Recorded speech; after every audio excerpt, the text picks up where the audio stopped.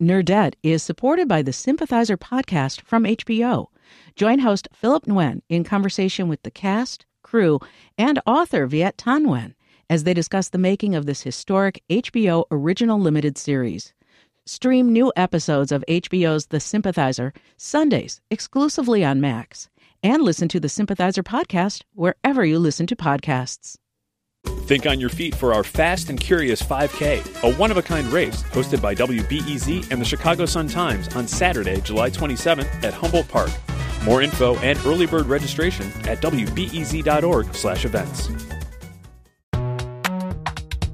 From WBEZ Chicago, I'm Greta Johnson. And I'm Trisha Bobita. And this is Nerdette. This is our year-end special roundup of things we love. Because this is airing both on our hometown station, WBEZ Chicago, and on the internet, a bit of business. Nerdette is a podcast. A what? A podcast. It's a show where everyone is a little nerdy about something. We talk to people of all walks of life about their obsessions. Authors, astronauts. Nerds. Nerds of all stripes.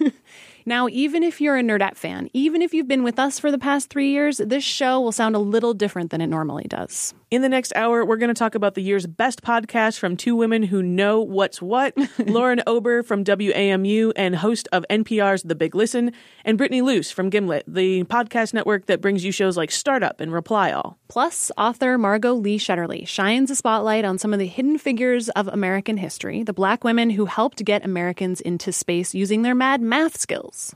But first, you might know Andy Cohen as the guy who sits on the couch with all the Real Housewives. Okay, you guys. Everybody talk at once. For you guys. Why is it okay for you guys? You might know Andy Cohen from his Bravo talk show, Watch What Happens Live. Andy Cohen's got the 411, king of midnight burning. Or you might know him because of his more unofficial title, Anderson Cooper's very best friend. What you might not know about Andy Cohen is that he has actually been a pretty rigorous journal keeper for the last couple of years. And he's publishing these diaries. He published the first one in 2014, and the new one is called Superficial, more from the Andy Cohen diaries. And this diary is filled with stories about famous people and fabulous events. It's inspired by Andy Warhol's diaries, the famous pop art icon who wrote stories about lifestyles of the rich and famous. We talk with Andy Cohen about his diaries, why we're all so obsessed with celebrity, and sneak a little chat about Oprah in there as well. First of all, people have said to me, would you ever do a reality show? And I say, no, these books are my version of a reality show because I'm telling you what I'm doing every single day. And I mean, the good news for me is I'm in control of the final edit. None of the housewives or no one on any reality show gets to control the edit, which much to their chagrin. Yeah. And that's why reality shows are so successful because the stars don't control the edit. But I did, and this still works, I think, because I know that I have to go there for the reader. And I did go there in a way I probably became more introspective than I've ever been. I do think it's worth noting, you talk about how your inspiration is the Andy Warhol diaries. Yeah. But those were published after he died. Well, that's a really important point. Yeah, I think so. And because also he said exactly what he thought of everybody in this book because he didn't plan on publishing it. Now, I go halfway and I say what I think about people that I am just deciding, I guess, okay, well, I guess this person is never going to do my show because I'm just going to say X or Y or Z. And so it was also liberating, but I think it's look, I have a late night talk show that I need to book or needs to get booked. And so, some people may not want to do it anymore because of the book. And, I'm going to be okay. I think that when you're saying things, though, you're saying things with some knowledge of what you're talking about, right? Yeah, so, 100%. And I think that I'm the kind of butt of every joke in the book, mainly. So since this is your third book, 2 diaries and then 1 book of stories, you're now also getting a little more involved in publishing itself, right? Yes. So tell us a little about that. Well, I have my own imprint, Andy Cohen Books. It's going to be nonfiction books, both memoirs and oral histories and tell-alls and anything that I'm interested in. And I'm really excited about it. It seems like it's a similar move to when you started the Sirius station where you're like, these are people who I think could be interesting to hear from more. Yeah, that's and sort exactly of anointing right. a few other people sort of in your world to give them either radio shows or maybe help them get book deals. That's right. You're sort of bringing people along with you. That is right. People that I love who, that's it. That's a cool position to be in. It's kind of an Oprah-y thing to do, I know? know? It is. It's like a little mini Jewy gay Oprah. Yeah. How often are you compared to Oprah in your daily life? Never. As a matter of fact. Good. I'm glad we could do that. There's a moment in the book where I get invited to be on Where Are They Now? Oprah's Where Are They Now? And I'm like, where am I now? Where was I? Like, call me in 5 years when I'm nobody and you can find out where I am. But now I arguably am having the only moment that I'm going to have. So, yeah, I didn't do it. Well, I think that is a nice sort of attitude to have in terms of like living every day to its fullest anyway, right? Because it's sort of like, if this is all I got, let's do this. Yes, Like, why not just go all in? Yeah. That's kind of awesome. Yeah. I think so. One thing I love about the book and find really interesting is, even in the first paragraph, you name drop, six super famous people, right? It's like, oh my God. It's essential. And I almost called the first one Diary of a Name Dropper, but it's the point of the book. And it's called Superficial, by the way, for a reason, because it is very superficial and it's meant to reflect a moment in pop culture as I intersect with that moment. So, yes, I think I name names throughout the book. And I think that's interesting. One thing that I always loved about the Warhol Diaries, he'll talk about a party and he'll say who was there. And to me, it's just fun to even fantasize about that group of people being at a party on that. Wow, like how did that group get together? Yeah. So I wonder, why do you think we're so obsessed with famous people? Well, I think they're fun to judge. People love judging other people, which is a big part of the success of the Housewives. Actually, people judge. To me, it's all about sociology and human behavior, and people love to judge. It's not, people love to judge how not to behave and how to behave and see it all go awry. And I think with celebrities, you think you know them. You have a thirst to know more. They're typically either they're so gross that you hate them, but you want to actively hate them and find out more about other people who hate them. So I think there's a big play along at home factor with celebrities. I do think that the idea of seeing what to do and what not to do is interesting, because I think people take very different lessons from the behavior they see. Yeah, I think they do too. And I think that if the Housewives is all bad behavior and only bad behavior, I don't think it would still be as huge as it is now. I think there have to be, first of all, there's a ton of humor in that show, in every one of them. And they each have redeemable moments.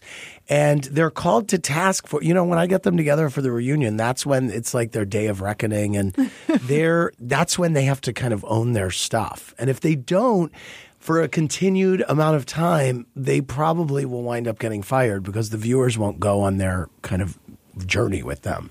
So we have a question for you, since this book really encapsulates this moment in time. And like you said, in all the ways you've intersected with pop culture over the last year or so, it's really comes to life in this book.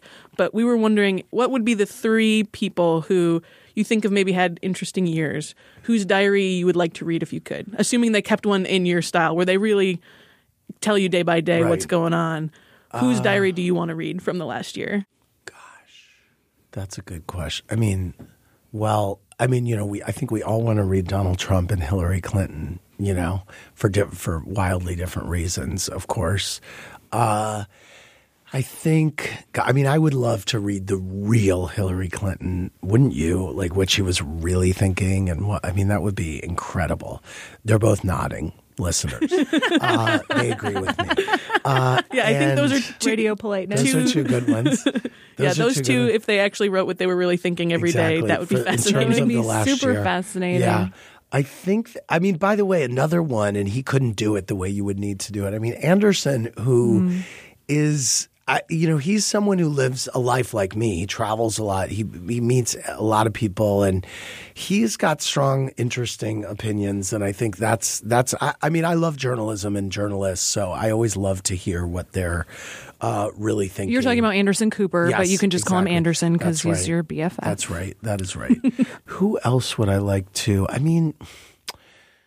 The ravings of a lunatic like Kanye or something like that. That could be interesting just because he's such a lunatic. Although on the flip side, I don't think he would say anything that would really surprise us because, I would kind of like to hear the Beyonce if she really had deep thoughts that I don't know what's going on in there. It's either everything or the opposite. Isn't that fascinating? I feel like decide. I feel like, there are a lot of people who I look at and I'm like, what is happening? Right. What is it? That's funny. I think, that I feel similarly about Kanye, that I feel like I don't get the sense that what he does publicly and what he tweets and what he says, in his concerts is that different from what we might read. Right. There's but Beyonce is a mystery. Beyonce's a mystery. It's mystery people are good. Mysterious people are good.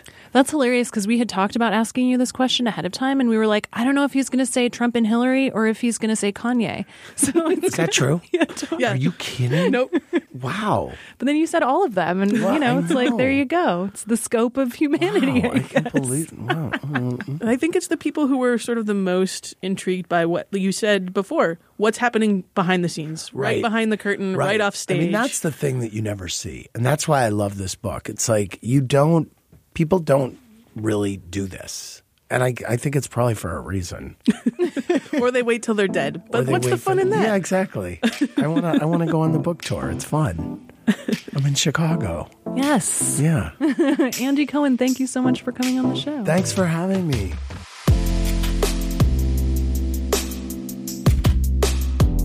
Andy's book is called Superficial. And check out his talk show on Bravo. Watch What Happens Live with Andy Cohen.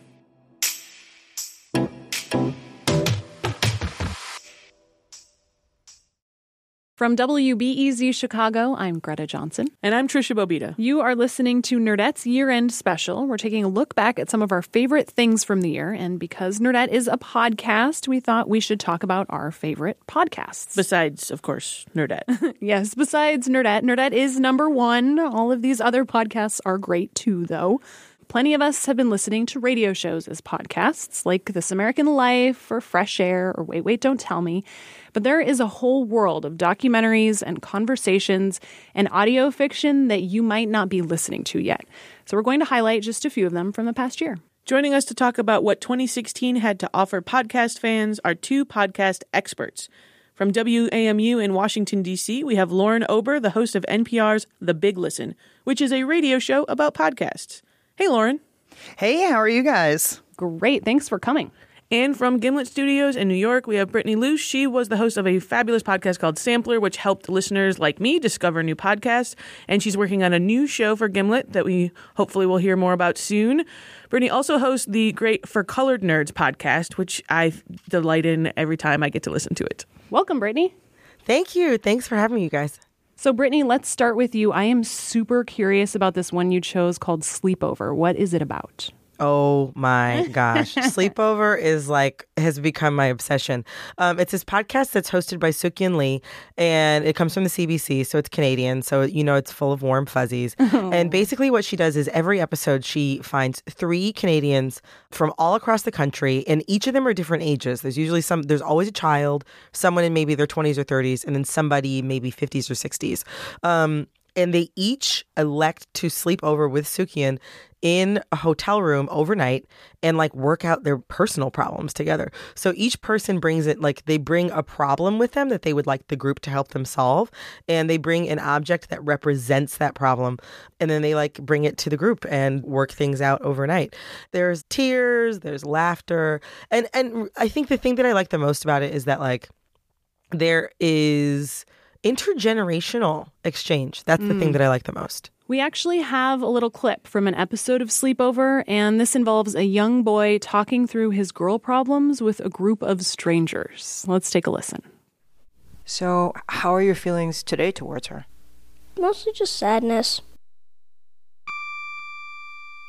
Love really is just brain stuff, but when you get the feeling of love, it can be expressed through science, but just true love just is inexplainable.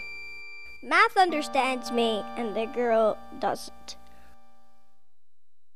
I really like the way you were explaining math and science. I guess love in some way starts off maybe with the brain, where you think, hey, I like these things about this person, but at some point it becomes unexplainable. Scientists have defined love as just like fireworks in your brain going, something's happening, and mixing these weird chemicals and you feel weird. But I think maybe the people who said that don't really know what true love feels like, because that stuff is just unexplainable. Ty, how do you know so much about this? I just got a little bit of information that my brain was just like connecting the dots and making a bigger figure. So fascinating. So many feelings. Right? Yeah, I like this one a lot. It kind of reminds me, Ann Patchett is one of my favorite authors, and she says every one of her books kind of centers around that theme of a bunch of strangers kind of being trapped together and figuring things out. And this is such a beautiful example of that, but in real life. It's fascinating. The thing I like about it is that, like, no matter how grave or serious or big the problem can seem that somebody comes in with, just even like the act of just sharing, do you know what I'm saying? How they're feeling and working through that with other people who don't necessarily know them that well. Like, there's just something about that confessional element, them working together, them sharing their emotions. I never leave an episode of Sleepover feeling sad. Lauren, what do you think of this one? Have you heard it? Yeah, I have. I think it's amazing because it's sort of format busting in that it is reality radio, right? It is like a reality television show for your ears. I mean, it's like, it might as well be, the real world in a podcast form, except much more thoughtful and much less trashy. It's not trashy at all, actually. I think it's also neat that it's taking this intergenerational approach and giving respect to the youngest person's feelings and opinions too. It's not adults lecturing to children. It's kids being a part of a real conversation. Exactly. So that's Sleepover. Definitely something to listen to if you're not already. So let's shift now from the very experiential and intimate to an investigative podcast that a lot of people have been talking about this year. Lauren, tell us about In the Dark. Okay, so In the Dark is an investigative podcast series from APM Reports, and they took a crime, a disappearance of a child that happened, almost 30 years ago in Minnesota, and they dug into what happened and actually what went wrong. Let's listen to just a little clip to give people a taste of what In the Dark is like. Today, October 12th, I'm 5 feet tall. My whole name is Jacob Irvin Wetterling. My favorite food is steak. My favorite color is blue. I don't really have a favorite song. My favorite game is Clue. My favorite thing to do most is watch football. My favorite sport is football. On October 12th, 1989, a sixth grader named Jacob Wetterling made this recording as part of a school project. 10 days later, he was kidnapped while riding his bike on a country road in a small town in central Minnesota.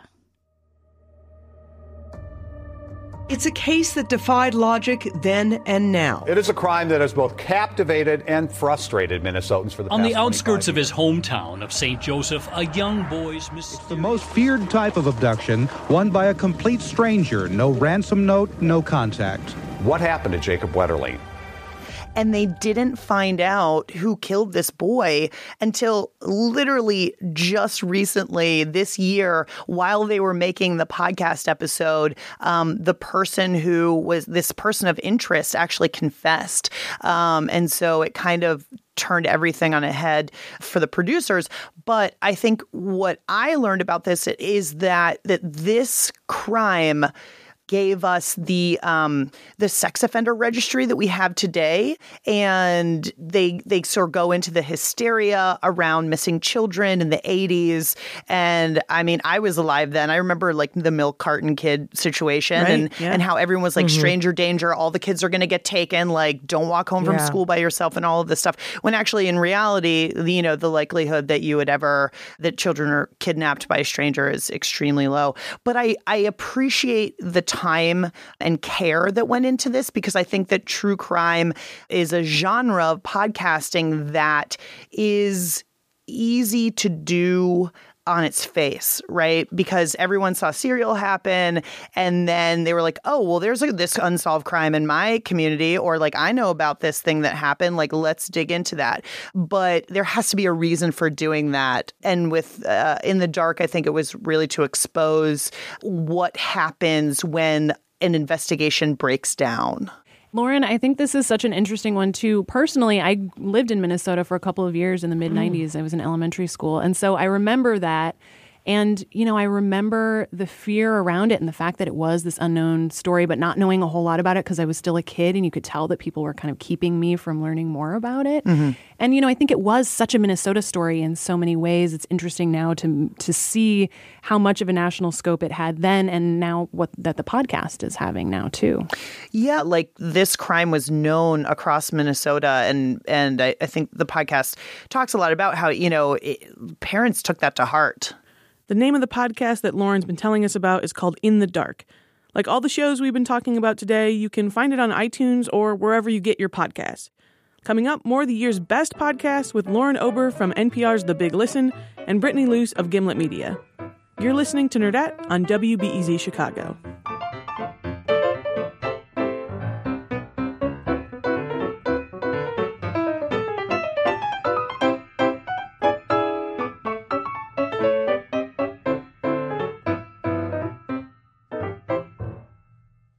Nerdette is supported by the Sympathizer podcast from HBO.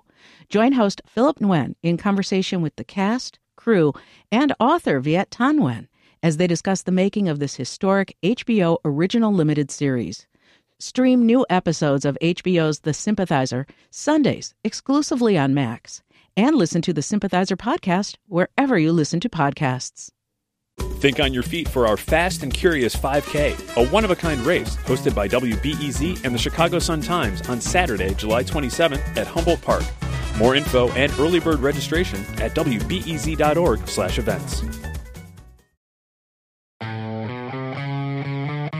You're listening to the Nerdette Year-End Special on WBEZ Chicago. I'm Greta Johnson. And I'm Trisha Bobita. We're back talking with Lauren Ober and Brittany Luce about the best podcasts of the year. So, Brittany, I want to talk about another kind of darker pick that you had, which is Terrible Thanks for Asking. Yes. Tell me about this show. This is haunting. Yeah. So Terrible Thanks for Asking is a show from American Public Media. It's hosted by Nora McInerney. And it's crazy because I remember when I first heard about this show, I couldn't believe that it didn't already exist because it's like, I don't know. I think everybody's been through a time that was like so difficult and also taxing that like whether it was so personal or just complicated that it wouldn't even be worth it to explain it to somebody else.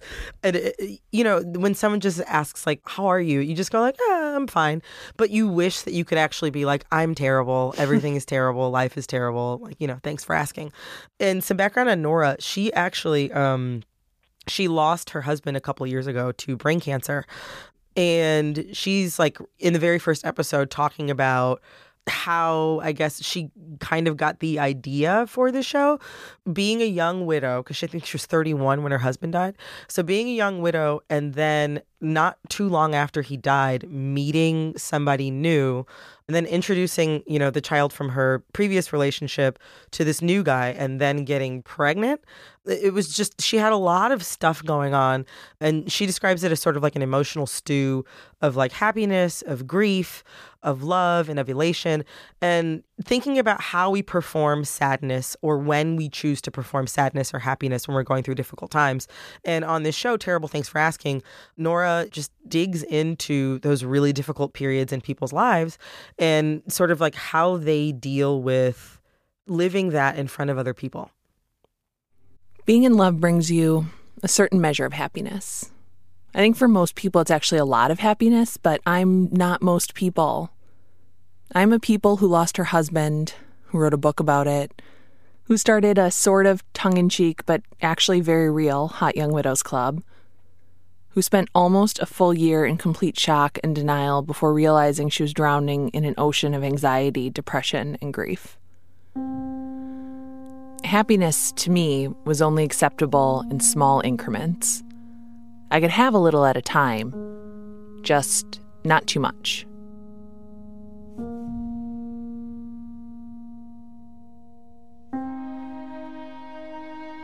I never knew really what grief looked like. We're very, very good at hiding it, compartmentalizing it, experiencing it in private mostly. You are, of course, allowed to actively grieve during a wake, a funeral, a burial. Perhaps you can keen over your husband's dead body, post a few sad status updates, write a blog post. But did you know that grief isn't just crying? That grief isn't just like a facial expression or a physical act? Did you know that a grieving person can do a lot of things like laugh and go to movies and grocery shop and raise a child, all while bleeding to death internally? Well, now you know, so you won't be surprised when it happens to you.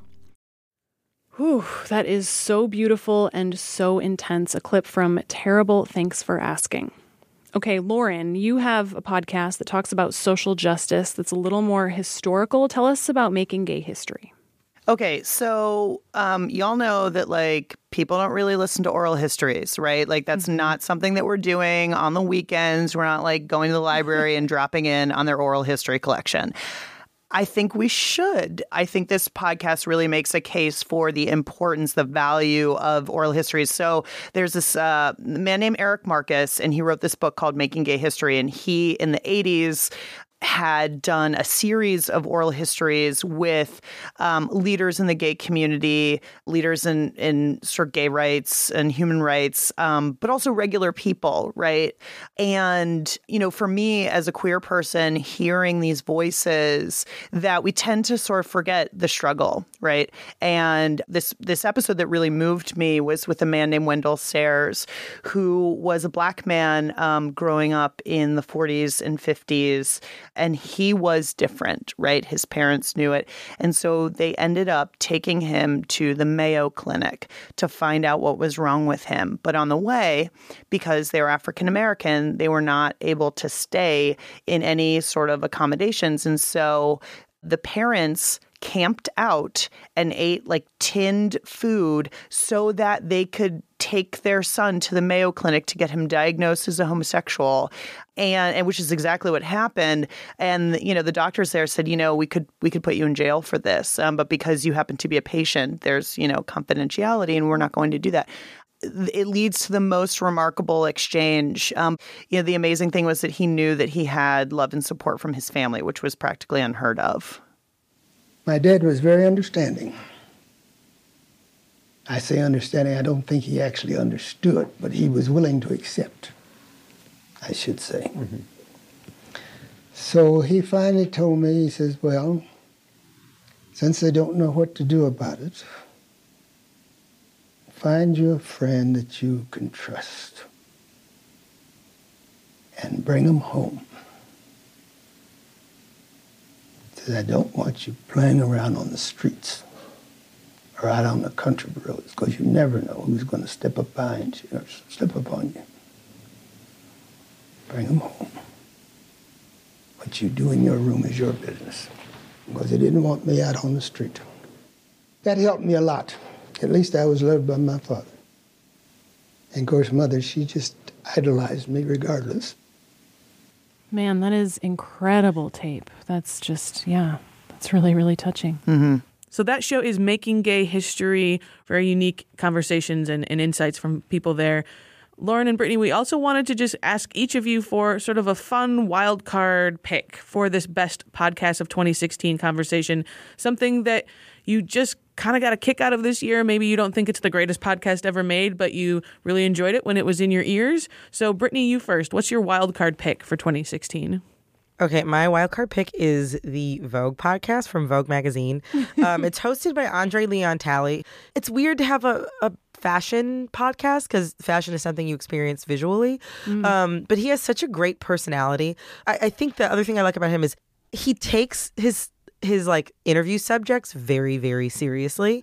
And he's really invested in their story. So they could be talking about, you know, something that seems really trivial, but he knows it's important to them. And one of my favorite moments from the Vogue podcast series is when he interviewed Lee Daniels, who is the creator of Empire and director of The Butler and, you know, a ton of other films. And they seem like they're good friends or something like that, but they had just had this amazing rapport that I found to be completely enjoyable. So, Lee, tell me how important are the moments of fashion in Empire? Of course, Miss Cookie. Miss Cookie is a major fashion girl. Yes. I mean, she was wearing last season's Gucci in the first episode. As you point out. But how important is fashion in Empire? Fashion is everything in Empire. And I ran into several people at Vogue, and I wanted everyone to know that, you know, what defines ghetto fabulous is we did this thing for Vogue recently where it was really, really important, and Taraji and myself and Terrence, we watched it all together on set, and it was epic because, you see, we've never as African Americans felt embraced by Vogue, and so when you and yet for each of us, we cut the pages from the Vogue walls and put them on our walls, projects and stuff. Growing up, each of us have that sort of fantasy experience. So for us to jump on the page, it was a magical moment, and it really is what Empire is about. Fashion is a very big part of Empire, and so because you can still be broke and have a sense of style. So that is Vogue podcast, Brittany's wild card pick. Lauren, what about you? What's your wild card? Okay, my wild card is a little podcast called Leave a Message After the Tone.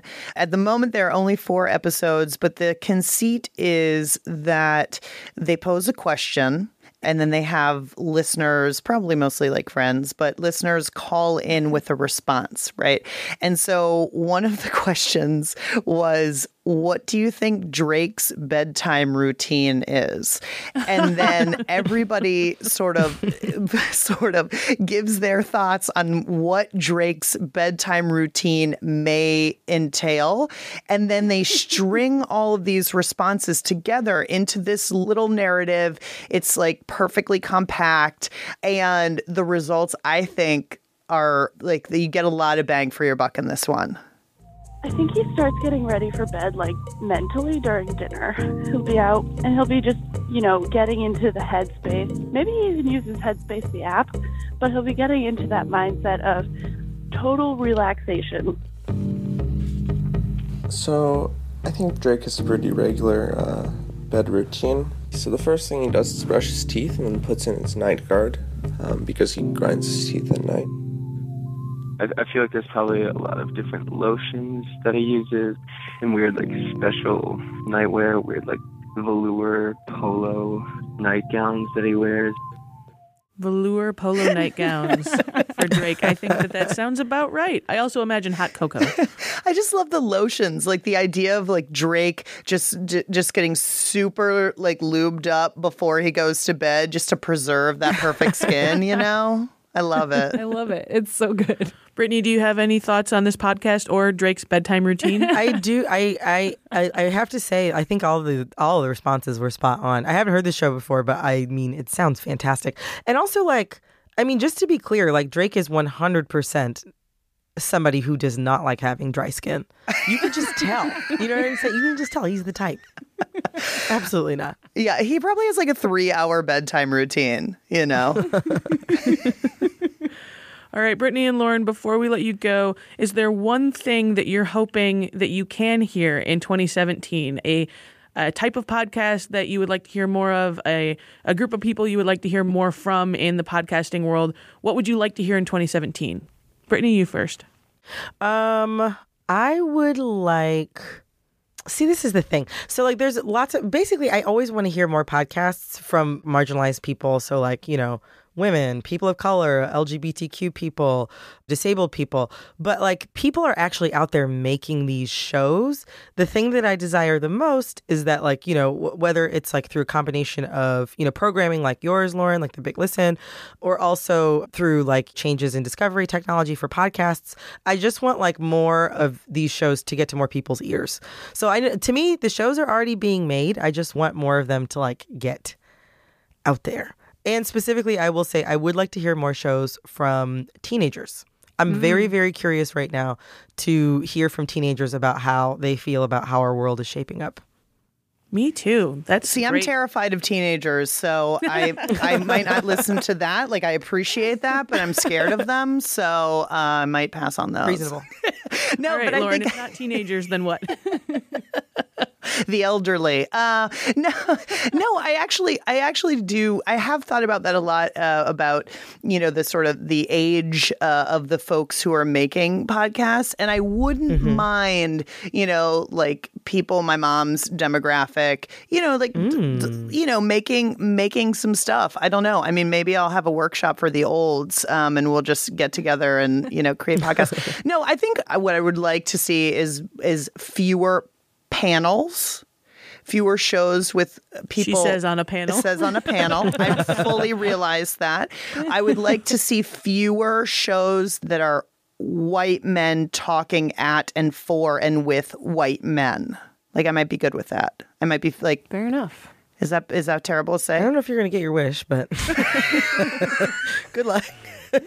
Well, and I think my 2017 New Year's resolution for podcasts is to try to just keep finding new shows to listen to, because it can become really easy, because there's so many great shows out there right now, to fill up your phone or your computer with, enough shows that you can't really listen to them all. So it can be easy to feel like you're not caught up on your favorites and not seek out new things. But one of the reasons we had you on, Brittany and Lauren, is that you are such connoisseurs of this medium. And so we're going to keep checking in with you about what the great stuff is that's happening in podcasting, because I think we should all be listening to new things, even if we feel like our queue is very full. I like that resolution. Lauren Ober and Brittany Luce, thank you so much for talking with us. This was super fun. Oh my gosh, thank you guys so much for having me. Thank you so much for inviting me. I appreciate it.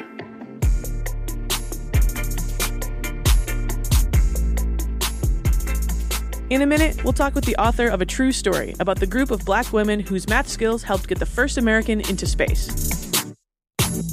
You're listening to Nerdette on WBEZ Chicago.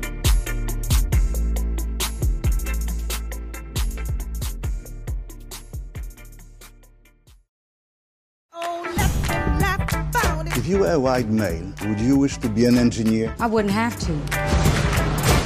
I'd already be one. Yes, it's an uphill battle, but guess who else is playing? I'm Greta Johnson, here with Trisha Bobita. This is Nerdette, and that was a clip from the new movie Hidden Figures, about a group of Black women who worked as mathematicians in the early days of NASA. It stars Taraji P. Henson from the TV show Empire, the Oscar-winning actress Octavia Spencer, and the musician Janelle Monáe. Hidden Figures is based on a book by Margot Lee Shetterly. And because here at Nerdette, science, space, and great ladies of history are near and dear to our hearts, we wanted to have her on the show as soon as we heard about this book. Margot Lee Shetterly, welcome to Nerdette. We are super excited to have you. Thank you. I'm psyched to be here. So for people who aren't familiar yet, maybe haven't seen the trailer, haven't heard like the low hum about Hidden Figures that I feel like we've been sort of immersed in for the past couple months, tell us what we're working with here. Okay, so first of all, Hidden Figures is a true story. A lot of people say, oh my God, it's a novel, it's fiction. No. You made up such a great story. You made up a great story. I didn't make up anything. It's all true. Hidden Figures is a story of a group of African-American women who, starting in World War II, go to work as professional mathematicians at something called the Langley Memorial Aeronautical Laboratory in Hampton, Virginia, where I grew up, which is the kernel of what would become NASA. Very exciting. So the book follows them from the period during World War II through the moon landing, and really looking at their lives tries to address issues of gender and race and, all of the great sweeps of what we call the American century.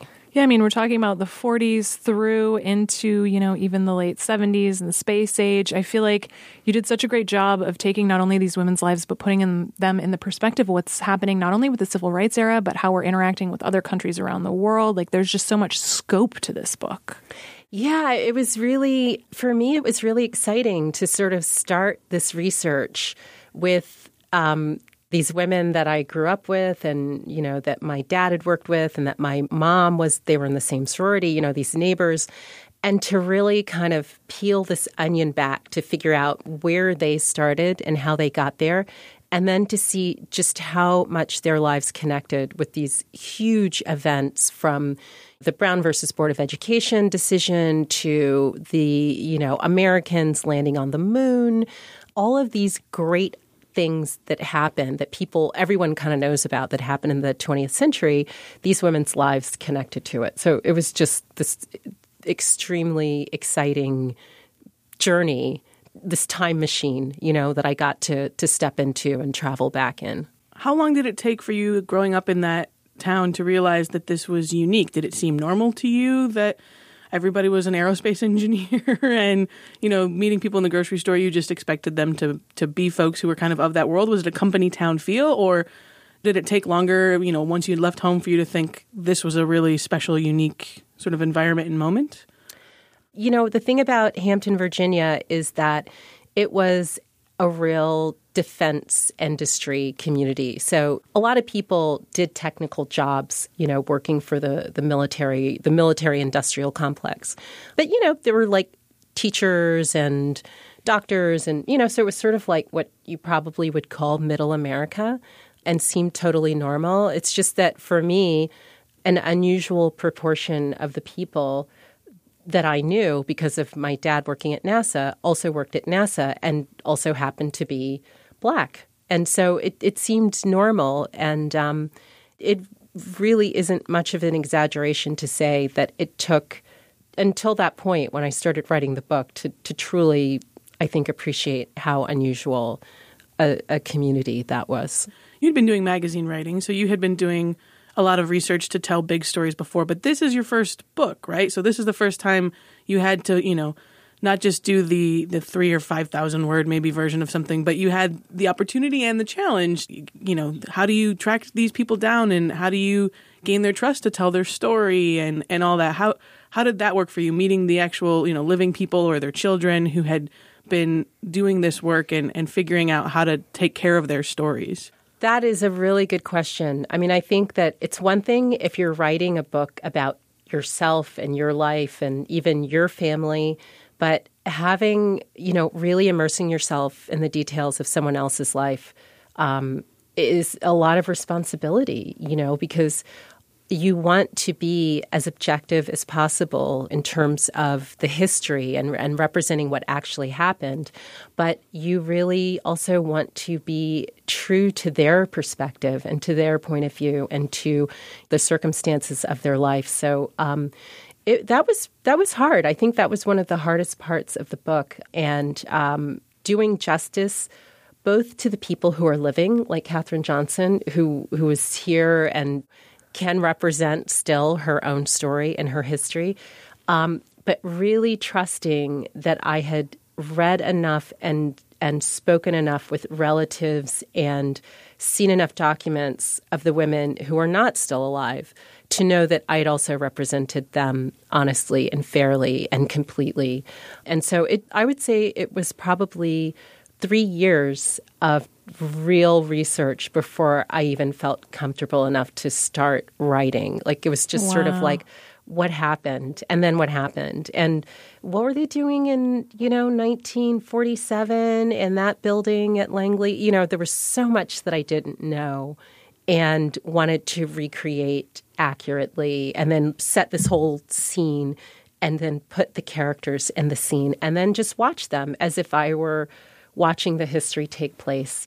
I didn't want to have the perspective of the person from 2016. I really wanted to look at it as if I were there in 1947 or 1958 or 1975 or whenever it was happening. I'm Trisha Bobita of Nerdette Podcast, here with my co-host Greta Johnson and the author of Hidden Figures, Margot Lee Shetterly. Hidden Figures is the true story of the Black women who did the math that got the first American men into space.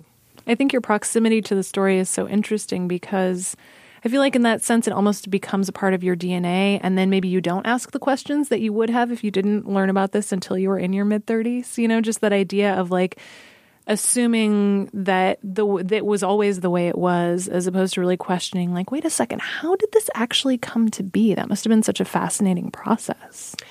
It really was, because I grew up with this one version of Hampton, Virginia, which was integrated, in which, there were women there working at NASA, in which I was going to go off to college and basically felt like I'd go to college wherever I wanted to. There was a whole set of things that I took for granted. And even knowing the history and knowing the segregation, knowing the challenges that women faced, knowing that there was a time when going to the moon was just this unbelievable thing, And not even that, but it was so interesting to learn about airplane science in this book too. And the idea that it was really no one knew, which is so funny to think about now because we've got it all figured out, It was amazing. I mean, I loved the space part, but I was absolutely transfixed by the airplanes, Yeah. And so every time I get an airplane, I'm I'm looking at it, I'm looking at the wings, looking at the tail, and I'm like, oh yeah, I remember that technical note number, 738 or whatever. You mentioned looking at the actual equations, and it makes me wonder what your relationship with math itself is. And I mean, I think I just saw a stat recently that graduate studies in mathematics are still the most gender stratified of any of the sciences, any of the STEM fields. I think it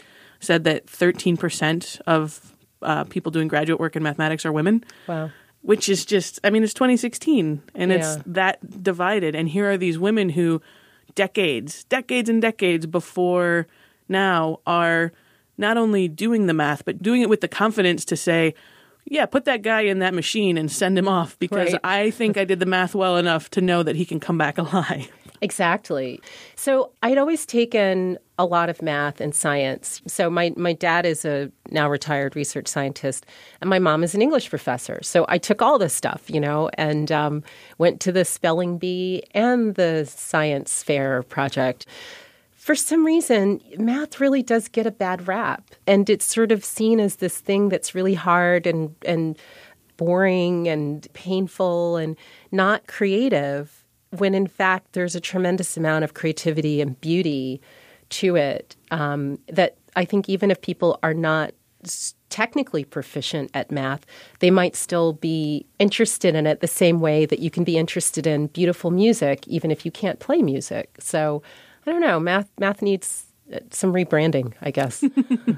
I think, too, there's such a stratification between you're a writer, so you don't have to know math. That idea that you can't integrate math and science into your education as you would reading books if that's what you chose to do, Yeah, it's there's so much there. There's so much that is fascinating, and there's so much that really does, I found, particularly in the research to this book, kind of spoke to me just as somebody that was as being interested in ideas and interested in concepts and beautiful concepts. And I found that I didn't have to understand the finest of the details of what these women might have been writing about to really appreciate the intrinsic sort of mathematical beauty of some of the things and the creativity and the cool factor. This stuff was cool. This was really interesting, center of the universe kind of work that they were doing. And, when I talked to them and interviewed them, that was always very clear that they loved these jobs. But it seems like from the book that sometimes they didn't, maybe out of being humble or just like you said, being surrounded by other women who were doing this work, they didn't always own up to how extraordinary they were. Was having them go back and reflect on this, you think, changing how they viewed that work, decades later, to say, do you realize what you did? just to kind of be able to bring them a fresh set of eyes to their own story. Did that change? And do you think the movie will change how they see their role in history? I think so. But, I think it takes time. History is something that takes time, and you get distance from it, and, you kind of see it in the context of all these other things. And for them, they were going to work every day. They had families, they had other interests. And so this work that they did at NASA was part of their identities and part of their life, but it wasn't the complete thing to their life. So I think a lot of times it takes distance and it takes other people looking at something to say, wow, that really was exceptional. That was totally extraordinary. And so we're starting to look at this work that we, for a long time, kind of considered to be unremarkable and subprofessional and not as important as the big brawny engineering work. We're revaluing that. Like, we have enough distance, I think, to see it in a way that wasn't possible either for the women or for the people around them to see it in the time period. One of my favorite parts of the book is from one of the lady mathematicians. It's an anecdote about how she was interviewed by a local newspaper, by a female reporter there also. And she asked this woman, do you find it accurate that to be a woman working with men, you have to think like a man, work like a dog, and act like a lady? And she absolutely agreed. And then the next paragraph, you go on to talk about how, like, the thing that's the biggest pain in the ass out of those three things is acting like a lady, which I just thought was so delightful and perfect for this book. Even though these stories took place in the 1940s and 1950s and 1960s, and even as we acknowledge the progress that we've made, because there has been tremendous progress, you still look at those things and you say, well, geez, well, that happened to me yesterday.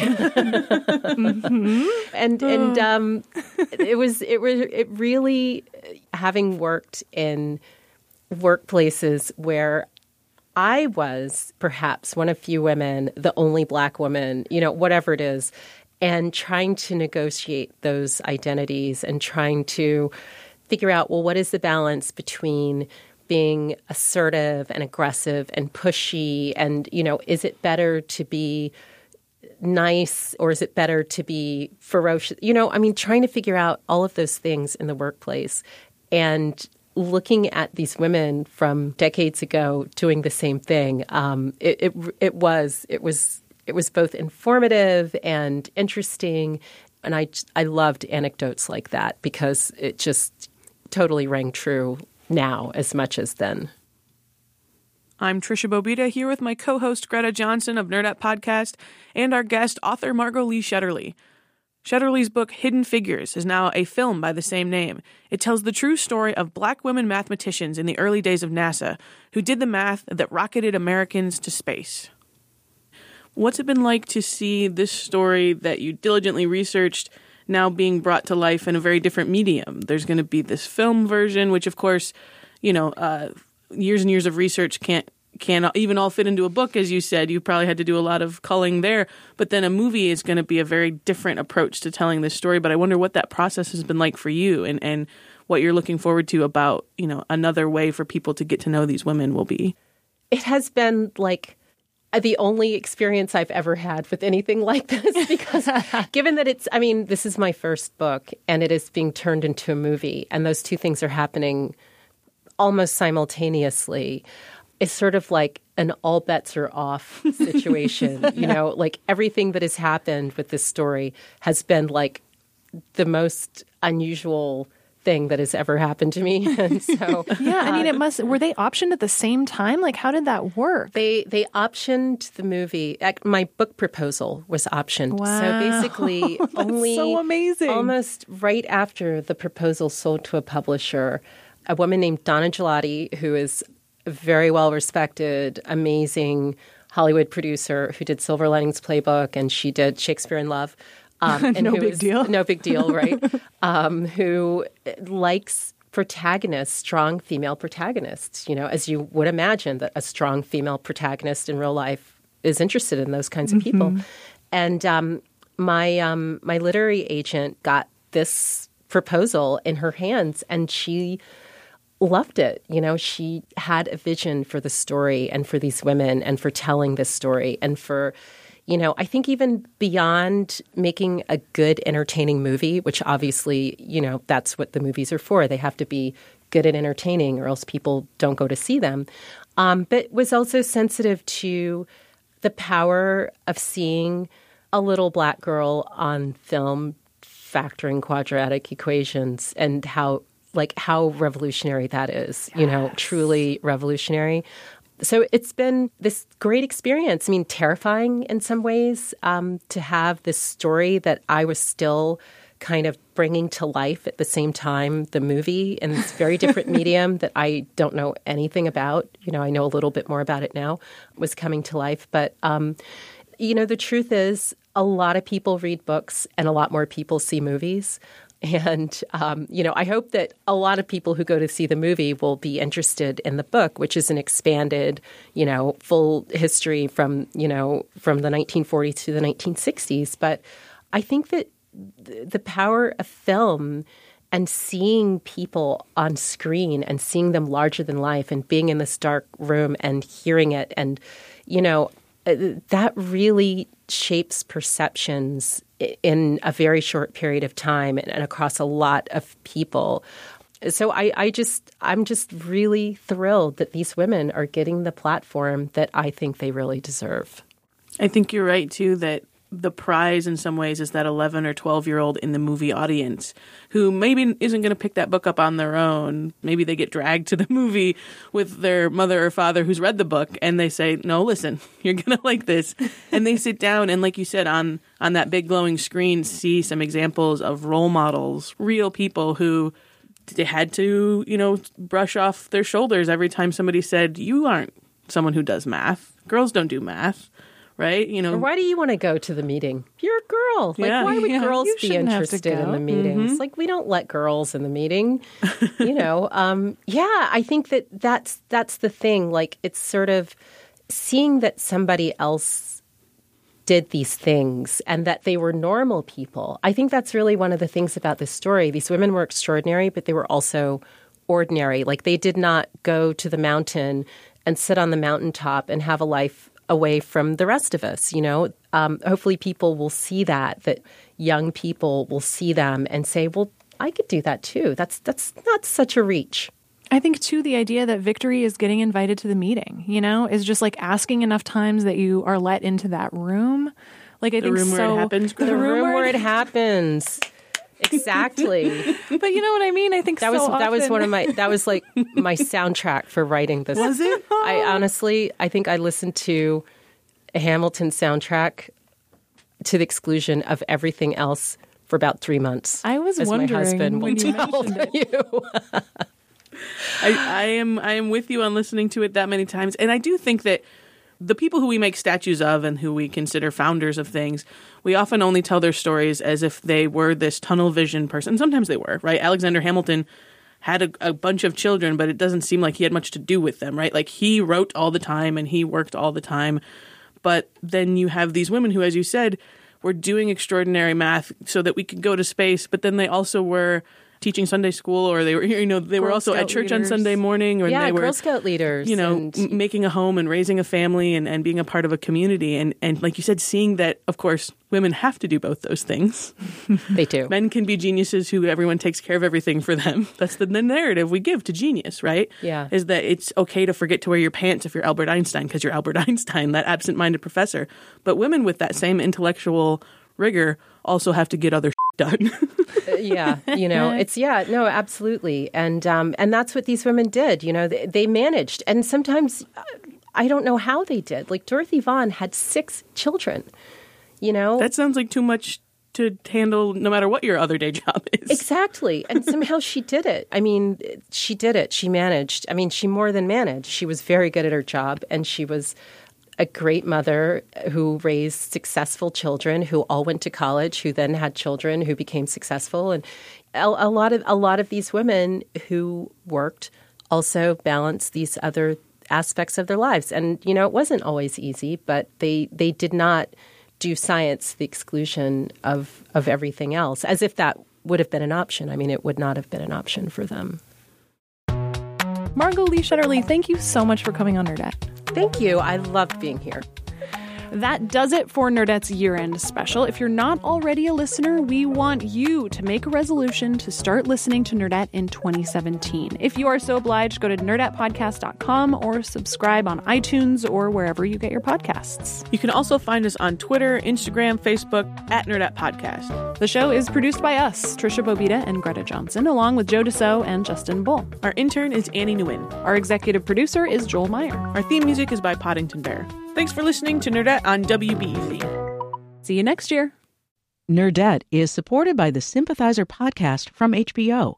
Join host Philip Nguyen in conversation with the cast, crew, and author Viet Thanh Nguyen as they discuss the making of this historic HBO original limited series. Stream new episodes of HBO's The Sympathizer Sundays exclusively on Max. And listen to the Sympathizer podcast wherever you listen to podcasts.